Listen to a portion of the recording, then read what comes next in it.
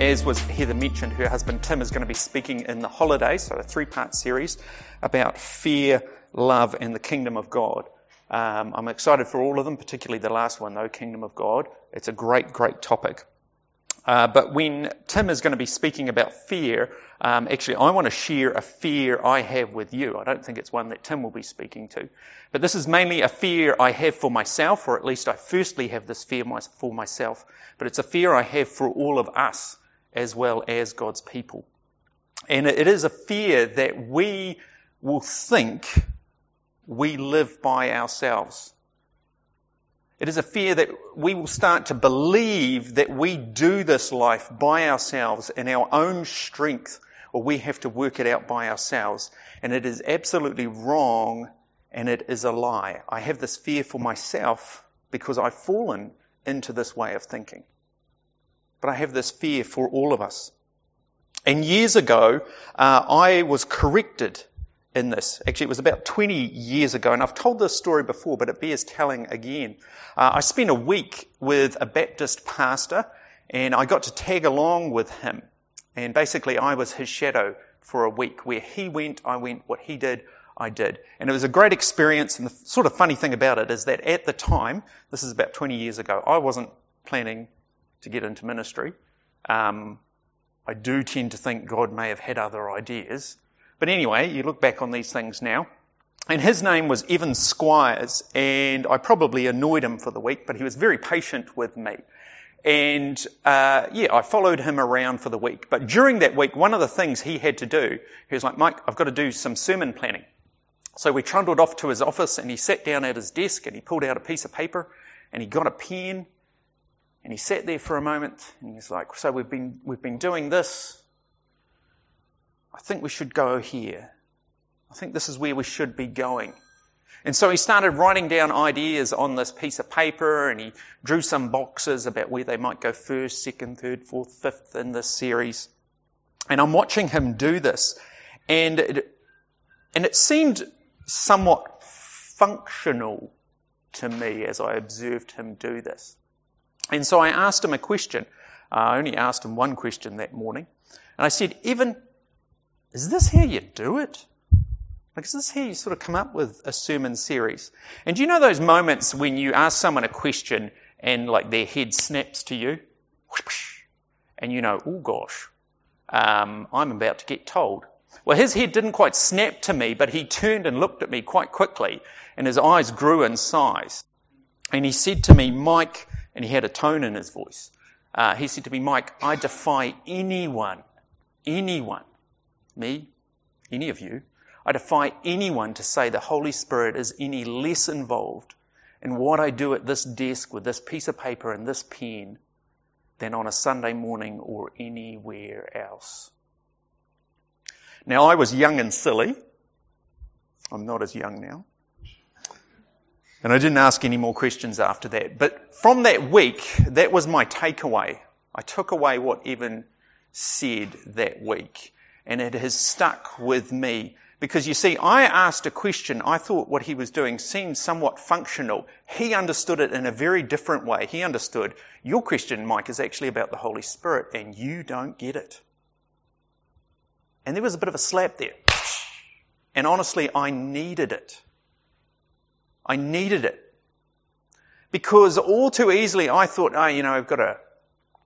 sure, the Holy Spirit is real, the Holy Spirit is with me, Holy Spirit is involved, but it's mostly when we pray and do this, that, other things, particularly when we're together, etc. And Evan spoke directly to that. He's like, no, the Holy Spirit is more than that. You're thinking too small. All of your life is lived in the Holy Spirit. Oh yes, there's highs when you know the Holy Spirit is doing things in you or in other people, and those are great. They are wonderful. But don't you dare for a moment limit the Holy Spirit only to those parts of your life. All of your life is lived in the Holy Spirit.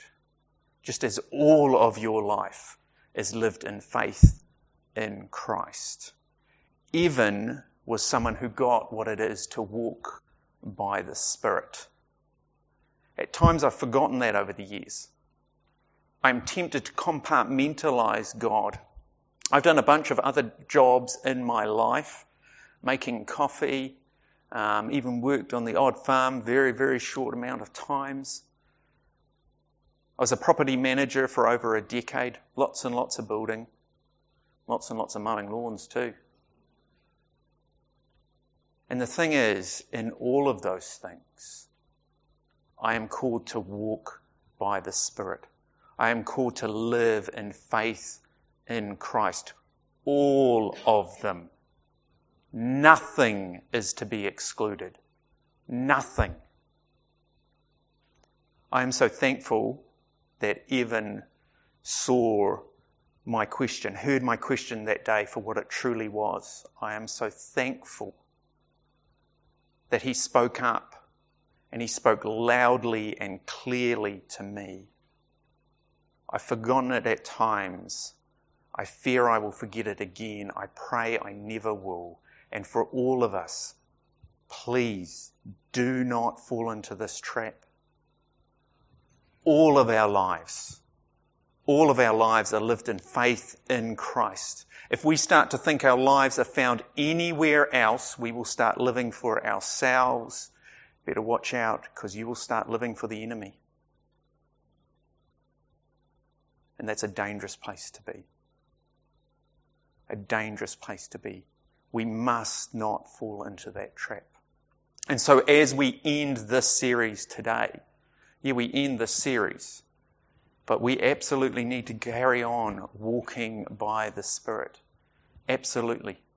Because if we're not walking by the Spirit, then we're walking by someone else and we're walking somewhere else. I put that out as an encouragement to us all. Hold on to it.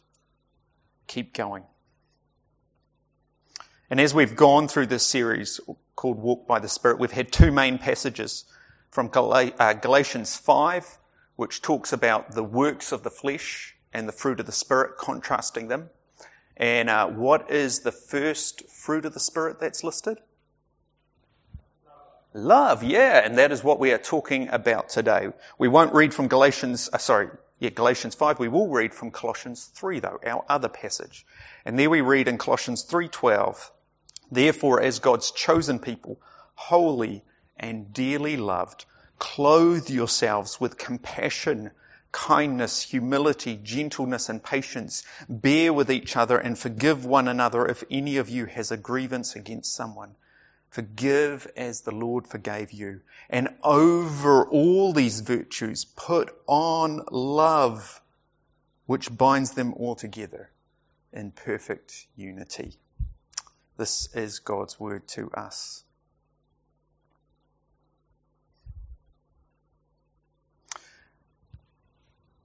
Love is key to who we are.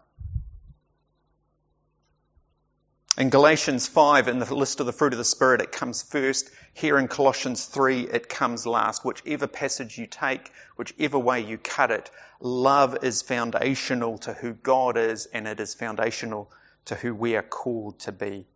And today I want to contrast selfishness with love. That as Christians, we are tempted by our flesh.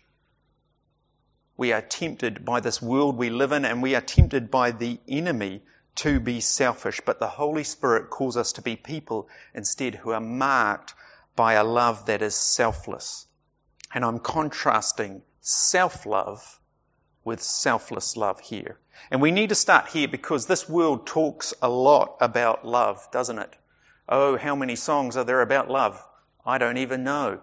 But it seems like every country and western song ever is just about love of a woman, love of a dog, or love of a horse, doesn't it? But the Bible and the Holy Spirit are calling us not so much to love more, quantity, so much as they are calling us to a certain type of love, a better love, a higher love, a focused love. This is about the quality of our love. And the Bible talks a lot about love in both of these ways, though. And it's very clear that there are both negative loves and positive loves. There are, quite frankly, bad loves and there are good loves. And an example of a negative love would be the love of money. This love does not belong in our lives. The Bible is very clear. It is a wrong love. It is a misplaced love. It is a misordered love. Instead, we are to order our loves rightly, and at the top of the order should be, I'm pointing upwards for a reason, God. Love God. And then it should be love others. Both of these require a selfless love. They require a putting of others before ourselves. And yet this is how we are to order our loves. God first, others second. We haven't even mentioned ourselves at this stage. And in the Bible, this higher love, this selfless love, is known as agape or agape. This is the Greek word we translate as love. And perhaps a little unfortunately, in Greek and what the New Testament is written in, there are multiple words for love, for different types of love. In English, we translate all of them as the one word, which is perhaps a little sad. But this agape love is God's love for us. It is the love we know, we see in Jesus for us. It is a sacrificial love. I'm guessing many of you have heard this before. Yes? No? Okay. Yeah. Good few of you. And this is my first point today. The Holy Spirit is interested in ordering our love. We could say ordering our hearts rightly. Again, this is not so much about loving more, but loving rightly. Our love having the right focus. It's about us loving like God. Surprise, surprise. And that's our definition. That's the definition I want to work from. This love that we are called to is a rightly ordered love. But what about selfishness then? Well, that's a misordered love, isn't it? It's getting things around the wrong way. But we might wonder, we should wonder, where does this selfishness, this misordered love come from? And this is worth spending a little bit of time on because it's the experience of us all. It is the experience of us all. It is what we live in. And I actually want to start here with a quote.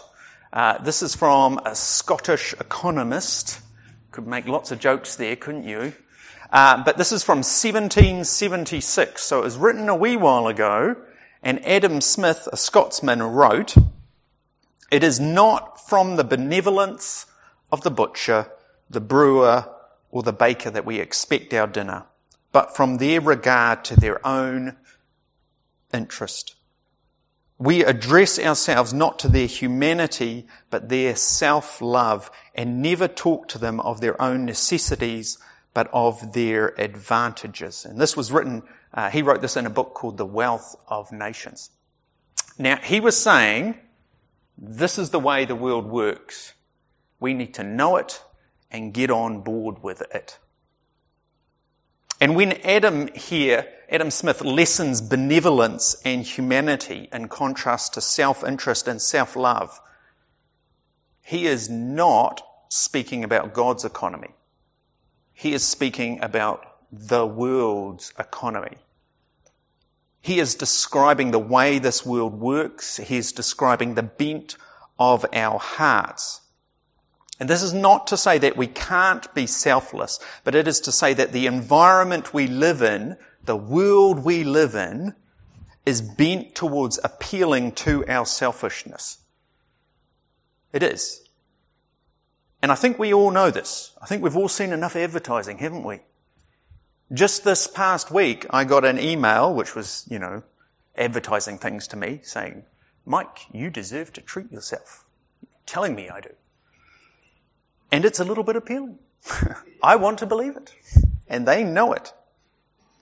And look, I think we would agree that selfishness, the selfishness that Adam Smith talks about here, is part of our world, isn't it? It is. The thing is, it shouldn't be. Oh, I'm saying it is, but it shouldn't be. I'm agreeing with Adam Smith, but I'm saying this is not the way it should be. Do you know, God does not need us. Not one bit. Doesn't need me at all. He has absolutely zero need of me. And the amazing thing is, the incredible thing is, He cares for me though. Without any need whatsoever, He cares for me. This is God's economy.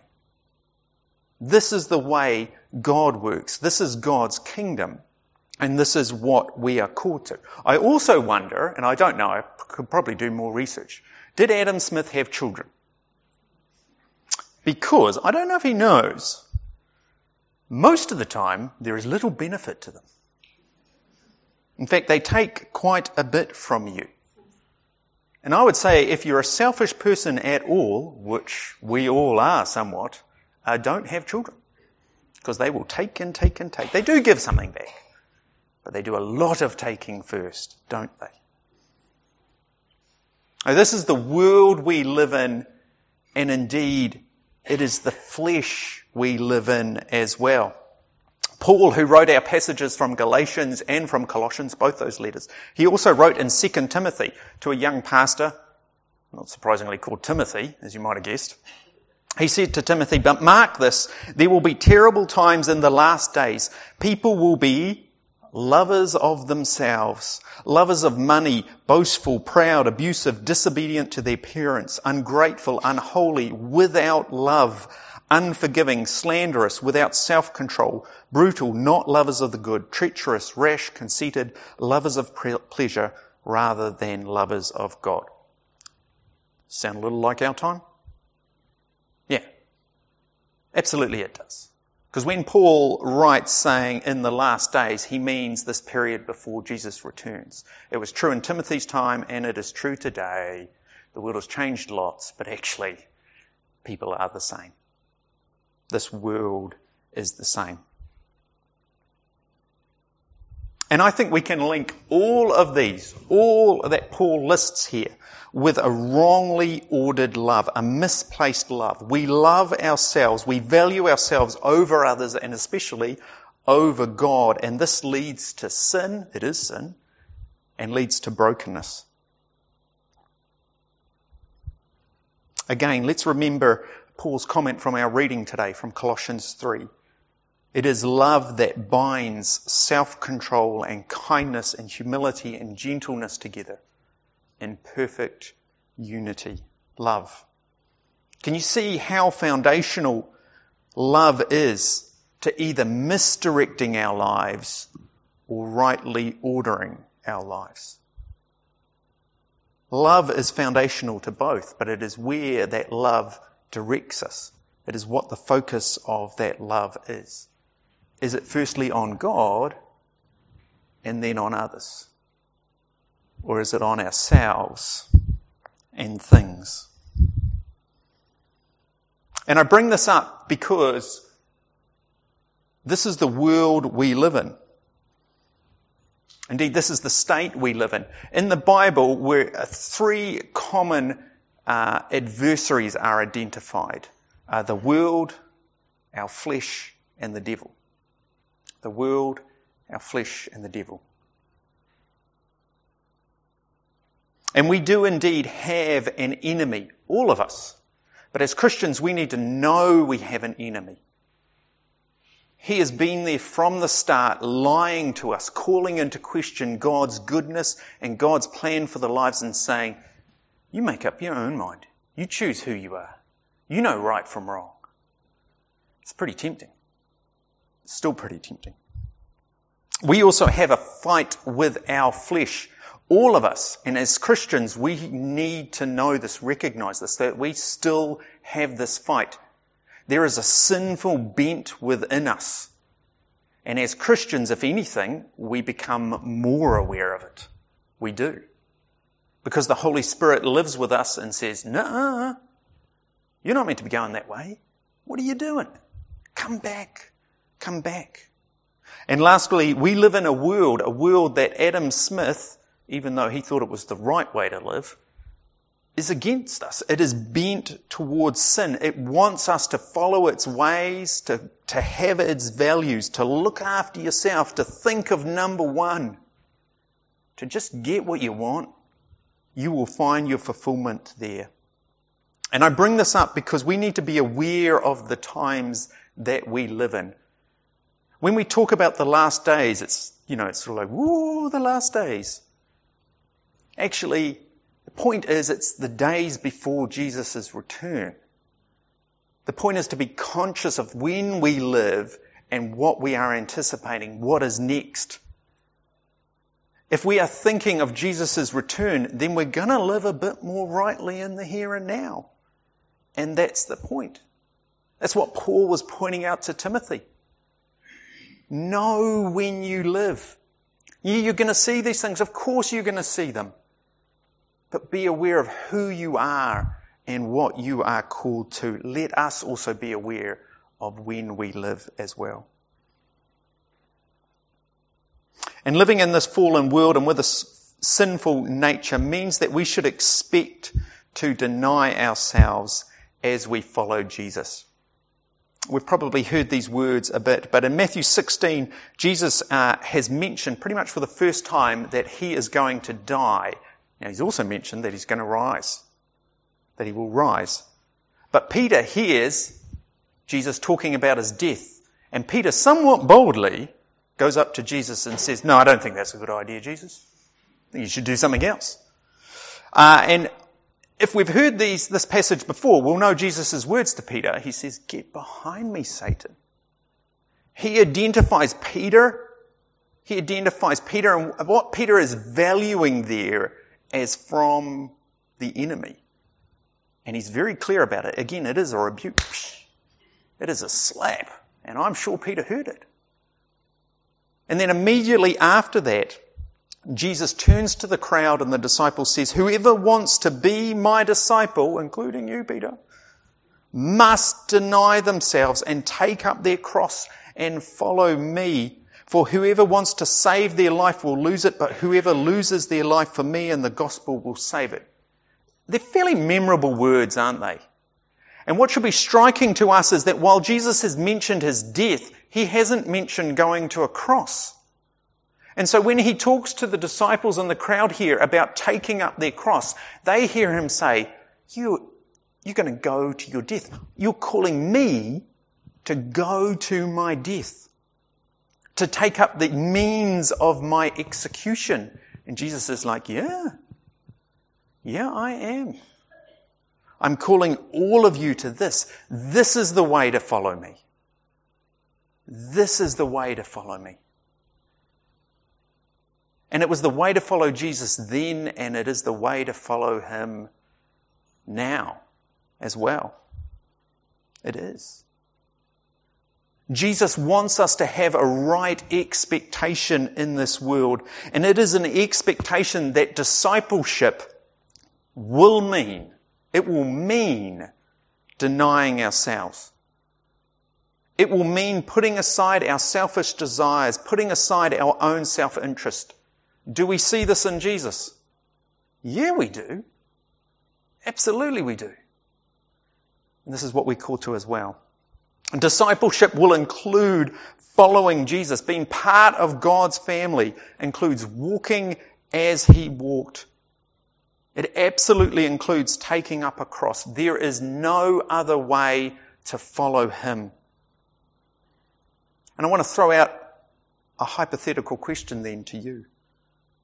If there is someone who calls themselves a Christian, but they are not denying themselves in any part of their life, are they a Christian?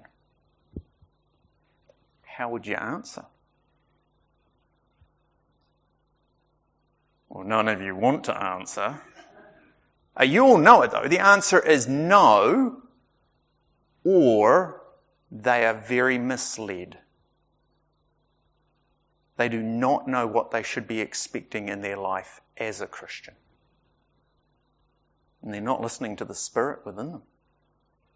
And that is a dangerous way to live. Peter was rebuked that day. And all of us at times need to be woken up. We need that slap. Hey, this is what the Christian life looks like. This is what following Jesus looks like. Yes, discipleship includes losing and gaining. Losing and gaining. And we should be aware of what we are losing, our selfishness, so we can be aware of what we're gaining. We should. We've got to hold those two together, that in all of our lives there is a denying, there is a putting to death, so we can gain. When Paul talks in Galatians and when he talks in Colossians 3 about putting our flesh to death, putting those desires to death and living by the Spirit, this is what he's talking about. This is what he is talking about.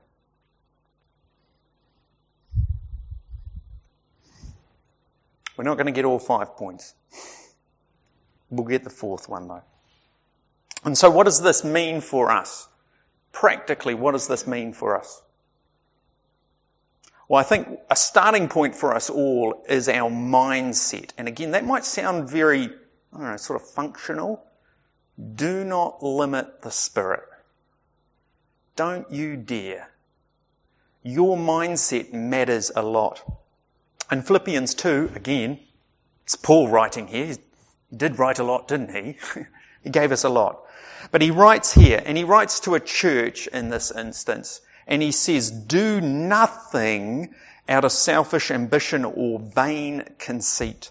Rather, in humility, value others above yourselves, not looking to your own interest, but each of you to the interests of the others. In your relationships with one another, have the same mindset as Christ Jesus. Now, some translations will say have the same attitude. I don't care what word you use. Mindset's good though. Who being in the very nature God, did not consider equality with God something to be used to his own advantage. Rather, he made himself nothing by taking the very nature of a servant, being made in human likeness, and being found in appearance as a man, he humbled himself by becoming obedient to death, even death on a cross. Jesus walked the walk, and he did it for us. And whatever we have to deny, whatever we have to put to death, when we look at him, we see someone who has done far more.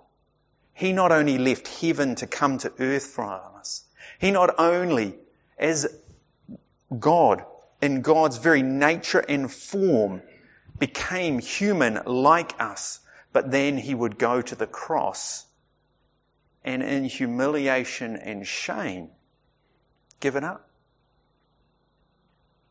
I mean, he literally took up his cross. He did it all.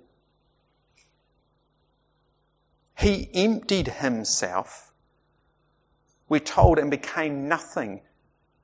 Now, when it says it became nothing, we actually see him becoming glorious, though, don't we? Because we see his love, we know his love, the clearest place to see God's love and care, his benevolence, if I can pick on Adam Smith's word, his benevolence for us is on the cross. Love beyond all loves. That knowing everything you have done, I have done, we have done, everything, and what we are yet to do, he would still come and die for us. This mindset is not a small thing, is it? It's really not. And it's foundational to who God is, and it's meant to be foundational to who we are. That we so love God that this leads to a love for others, and funny enough, it will lead to a making of disciples as well. And we need to work on this mindset because this is where it starts. That when that selfishness starts to creep into me again and again, and that's the thing, I live in this flesh. This sinful flesh. I live in this world and I have an enemy and it's going to creep in me again and again. But I'm not alone. The Spirit is at work in me and in you, calling us forward, calling us to deny those things, to put them to death and to live for Christ, to live in the Spirit. As much as we are losing, we are gaining. As much as we might feel like we are putting a part of ourselves to death, and we are, part that doesn't belong, we're actually gaining as we live to God, as we live in God. Is this making sense? And this is foundational to all of the fruits of the Spirit. This is foundational to all that the Spirit does in us. That if we are made a kind person or a gentle person or a humble person, but we are not doing it with this mindset, this love, then we're not really doing it. Because this is the thing that ties all those together. This is the thing that begs them to fruit in our lives and to God's glory. That when people can say, why are you joyful? Why are you kind? Why are you generous? Why do you care? Why are you benevolent? We can say, because Christ is all of those things and so much more to me. And we know that the Spirit has worked in us and is working in us. Always.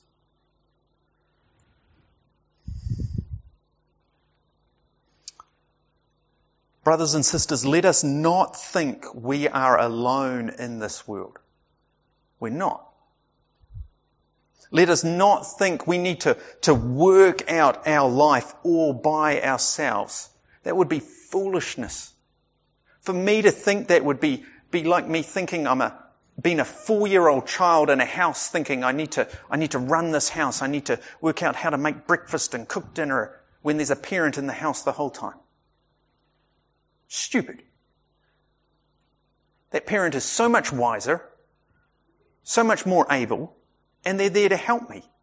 And as a Christian, I have the Spirit for that reason. You have the Spirit there for that reason. I might just have called you stupid then. That's not quite what I mean. But we're all growing, aren't we? We've all got so much to learn. We do. And we're not alone. The Spirit calls us from things, says that is not the way to go. This is the way to go. The Spirit brings to our mind again and again, this is who Christ is for you. Now live in Him. Live for Him. Let us be a people who are marked by this love, His love. And then let's make Him known. Let's pray together.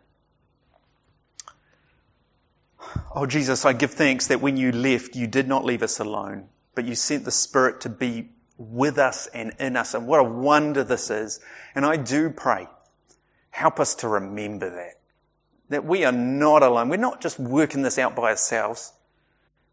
But what a wonder it is that we have you, Holy Spirit, within us, leading us on, correcting us, rebuking us at times, but being oh so gracious and patient with us, showing us our Heavenly Father's love for us, that we are His beloved, His dearly loved children, and we are called to be holy as He is holy. And I pray, make us a loving people, make us more loving, that we could put ourselves aside, that we could think of ourselves less, and we could think more of you, God, putting you first in our lives, and be able to think of those around us. That wherever you have us, whatever families you have us in, whatever workplaces you have us in, we would be a people who are conscious of those people, listening to them, caring for them, and showing your love to them, making you known. Yes, Jesus, may we be marked by your love as we listen to the Spirit and walk in Him. I pray this in your name and for your glory. Amen.